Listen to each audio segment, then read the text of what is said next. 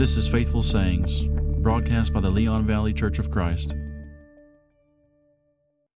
Romans 11 and verse 23, Paul says, "And they also, if they do not continue in their unbelief, they will be grafted in, for God is able to graft them in again." To borrow and modify something that Ralph Waldo Emerson once said, "You cannot obey the gospel too soon, because you never know how soon it will be too late." And that's one of the messages we find within Romans chapter 11. And Paul assures his countrymen that God has not rejected them just because things turned out differently than they expected. He's been dealing with this issue beginning in chapter 9 and chapter 10 that we've studied in recent weeks. And now he's rounding out this discussion, and he is showing his brethren that God never intended to restore the physical kingdom of David, that there would never be an expulsion of Rome and Roman soldiers and the authority of the Roman emperor, no earthly glory and exclusive privileges and things like this. And he's saying that despite all of that, and despite their rejection of and crucifying the Messiah, Paul wants them to know it is not too late. It's not too late. If they will repent and obey, then they too can enjoy the blessings and promises God desires all people to have. And that should be a message that resonates with us. And it's applicable to us as well. So first, Paul takes us back to Elijah's discourse as he fled from Jezebel and Ahab. When Elijah thought that he alone was left, God revealed to him that there were several thousand men who still remained faithful, and a number which Paul refers to as the remnant. So if you go to Romans 11 and you back up to the top of the chapter, Romans 11, and we look at verses 2 and 3, Romans 11, verses 2 and 3, he says, "God has not rejected his people whom he foreknew, or do you not know what the scripture says in the passage about Elijah, how he pleads with God against Israel? Lord, they have killed your prophets, they have torn down your altars, and I alone am left, and they are seeking my life."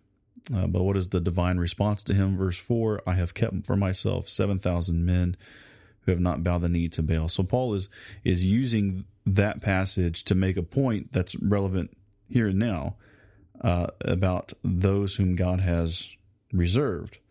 Paul's point is that now, just as then, there is a remnant that will be saved according to God's gracious choice. Just continue reading in verse 5. "In the same way, then, there has also come to be at the present time a remnant according to God's gracious choice. But if it is by grace, it is no longer on the basis of works. Otherwise, grace is no longer grace." And so Paul is not referring to specific individuals, but a kind of people who God has chosen. And he's going to get into that more later in the text, and he's dealt with it somewhat already. But for now, he wants us to focus on the grace of God. He says if it's by grace, it's no longer on the basis of works. Otherwise, grace is no longer grace. So as Paul has shown from the beginning in this letter, and as he has argued really throughout this letter and Scripture, no one can be righteous in God's sight without grace, period. No one can earn the right to have fellowship with God on the basis of their own deeds and righteous works, right? Without having our sins forgiven, without an individual having his or her sins forgiven through the blood of Jesus, there is no justification. There is no righteousness before God. And so that's true for all men and women, regardless of whether they're Jew or Gentile. God shows no partiality, Romans 2 and verse 11. So regardless of how much good one does in his or her lifetime, none of those good deeds will ever erase the sin that stains his soul. And I'm afraid many folks would much rather have a different system, and so it was then. There's folks who would prefer a system that would allow them to work off their sin debt because that would give them grounds for boasting. But it simply can't be done, and Paul's already addressed that. Romans 3:27, he says, "Where then is boasting? It is excluded." So I need, and you need to be forgiven, and only God can and does provide the adequate or more than adequate sacrifice to remove our guilt. And Paul makes that point in Romans 5:15 and 17. So all of these ideas are coming back, and we're not going to go back to those passages for the sake of time and rehash all of those points again. But Paul is rolling all of that into his conclusion here as he's beginning to sum up the point regarding his brethren's condition before God, and that it's not too late. So this was the very thing that became such a hang-up for the vast majority of Paul's people, his brethren according to the flesh, as he calls them, the Jews. And he's citing Isaiah's prophecy concerning their spiritual dereliction, that they are in a kind of stupor, that they have eyes but they're blind, and they have ears but they're deaf. And so that's what he goes on to say in Romans 11. He says, "What then," verse 7, "what Israel is seeking, it has not obtained, but those who were chosen obtained it, and the rest were hardened. Just as it is written, God gave them a spirit of stupor, eyes to see and ears to hear not, down to this very day." And so Paul is saying that the responsibility is squarely upon their shoulders. They've missed this because they're in this spiritual kind of stupor. They're spiritually blind and deaf. And then Paul goes on to David, too, who announcing their table, he says, which is a metaphor, a picture of prosperity or blessing or privilege. And he's quoting from Psalm 69. But he says, David says in verse 9, Romans 11, "Let their table become a snare and a trap. So let their blessings and privileges become a snare and a trap, and a stumbling block and retribution to them. And let their eyes be darkened to see not, and their backs bent forever." And he says, "I say that they did not stumble so as to fall, did they?" So he's saying all of this was prophesied, this rejection.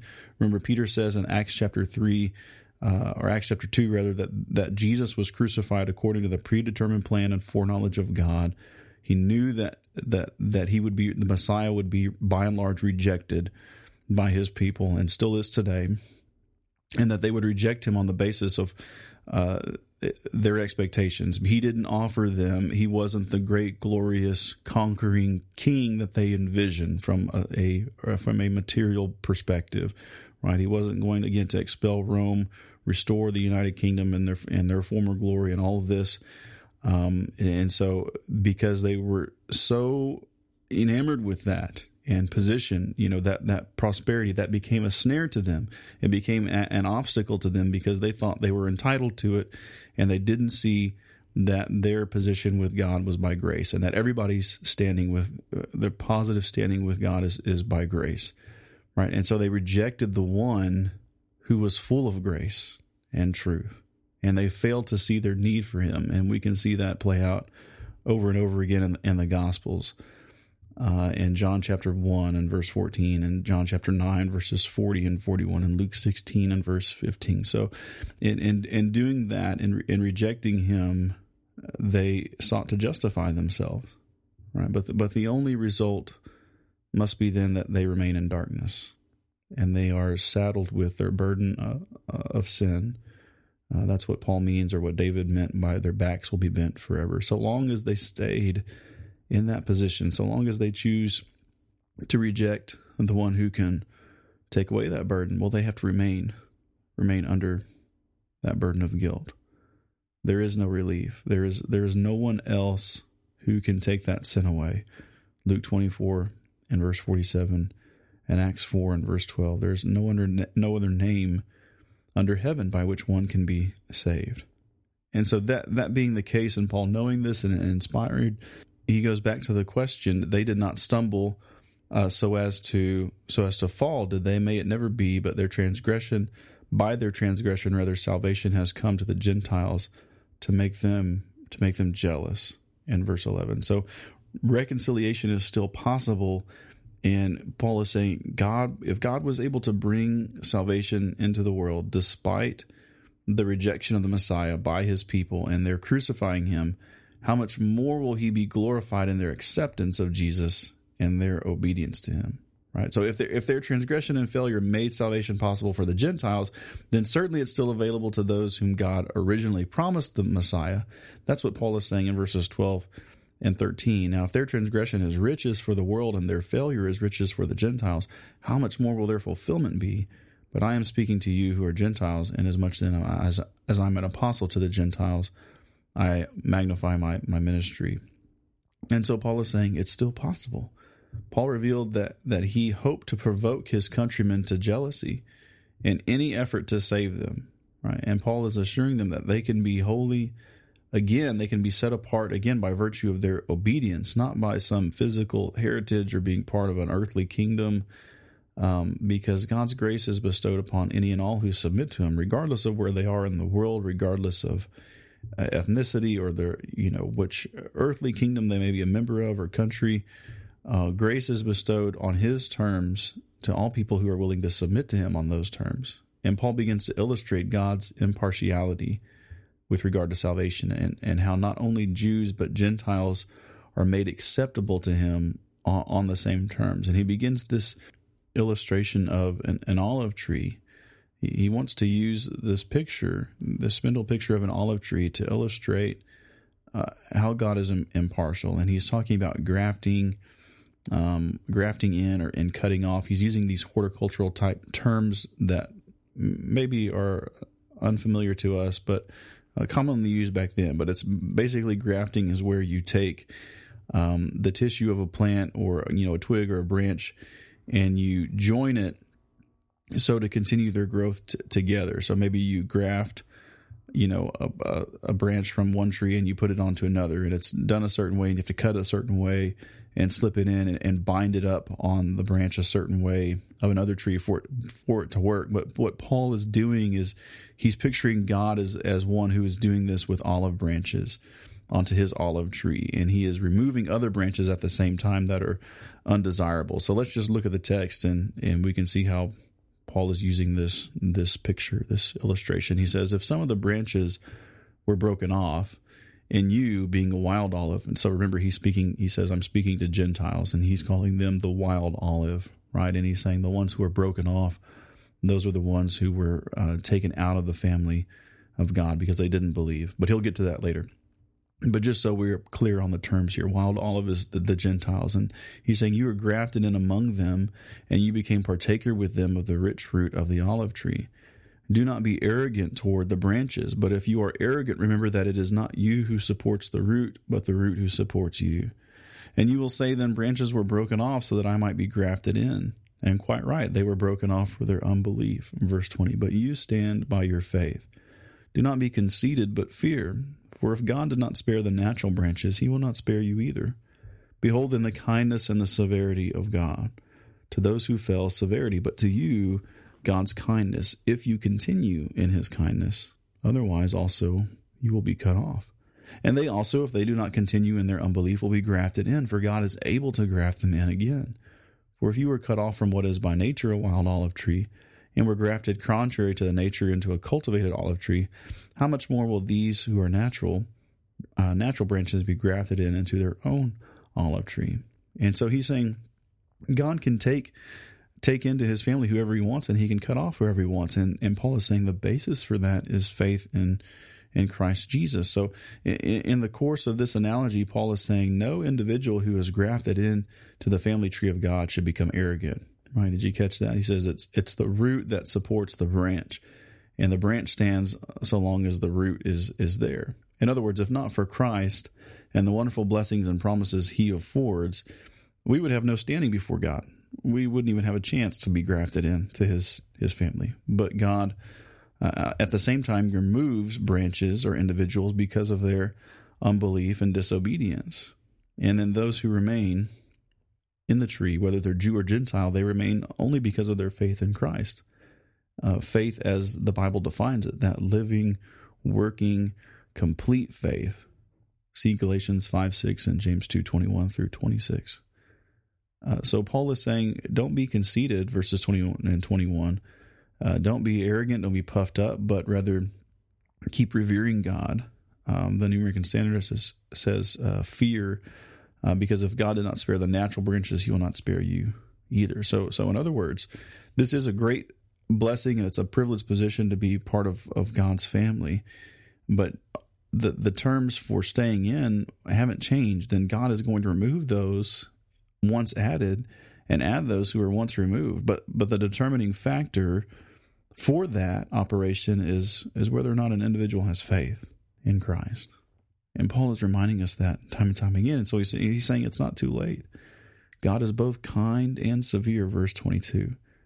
And anyone can receive the kindness of God, provided, verse 22, they continue in his kindness. Otherwise, he says, you will be cut off. You see, the terms are the same. The consequences are the same. And so we have to ask the question, first of all, have I been grafted in? Have I done what's necessary to be brought into fellowship with God through faith in Jesus Christ and submission to his will? And if I have, am I continuing in his kindness, as Paul says here in verse 22? So that begs another question. Well, how does one continue in the kindness of God? How does one continue in the kindness of God? I think Jesus answers in John 15 and verse 10, and you'll have to decide for yourself, but I think this is one place we find the answer. John 15 and verse 10, Jesus says, if you keep my commands, you will remain in my love, just as I have kept my Father's commands and remain in his love. And so Jesus doesn't use the word kindness there, but the kindness of God, but he's using love. And the love of his Father, or the love of God. And he's saying, so long as we continue in submission and obedience to him, you keep my commands, he says, you will remain in my love, just as I have done so with my Father, and I remain or abide or continue in his love. So there is hope. There is hope, and there is the possibility someone will not continue in their unbelief, but choose to repent, be grafted into the family of God, and then continue in his kindness, or continue to keep his commands, strive to do so. But we can't wait until it's too late, right? We can't wait till it's too late. You can't obey the gospel too soon, because you never know how soon it will be too late. We're all given different amounts of time on this earth. You may live longer than me, you may not, but ultimately it doesn't matter. We're all given enough time. We're all given enough time by the grace of God. And be assured that God has shut up all in disobedience so that he may show mercy to all. That's one of the points Paul makes here in the context in verse 31. In other words, he's saying again, all are guilty. All are guilty, Jew and Gentile. That's the case he laid out in chapters 2 and 3. And all are accountable and need forgiveness to be justified. And there will come a time when all will stand before the judgment seat of Christ to be repaid for the deeds done in the body. 2 Corinthians 5:10. So if that day comes, when that day comes, and I haven't obeyed the gospel, I will be lost forever. And I believe the Bible is saying the same to you. When that day comes and you stand before the judgment seat of Christ, and you haven't obeyed the gospel, and you didn't strive to continue in the kindness of God, you will be lost forever.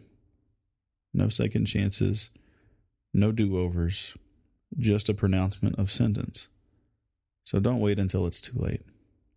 Obey the gospel and submit to Jesus, and receive the forgiveness and salvation he alone can provide. I was just reading earlier today in Mark chapter 16 and verse 16, where Jesus says, he who believes and is baptized will be saved. And you know what? That's the same message that Peter preached several days later on the day of Pentecost, when a lot of people wanted to know in Acts chapter 2 and verse 37, what do we do?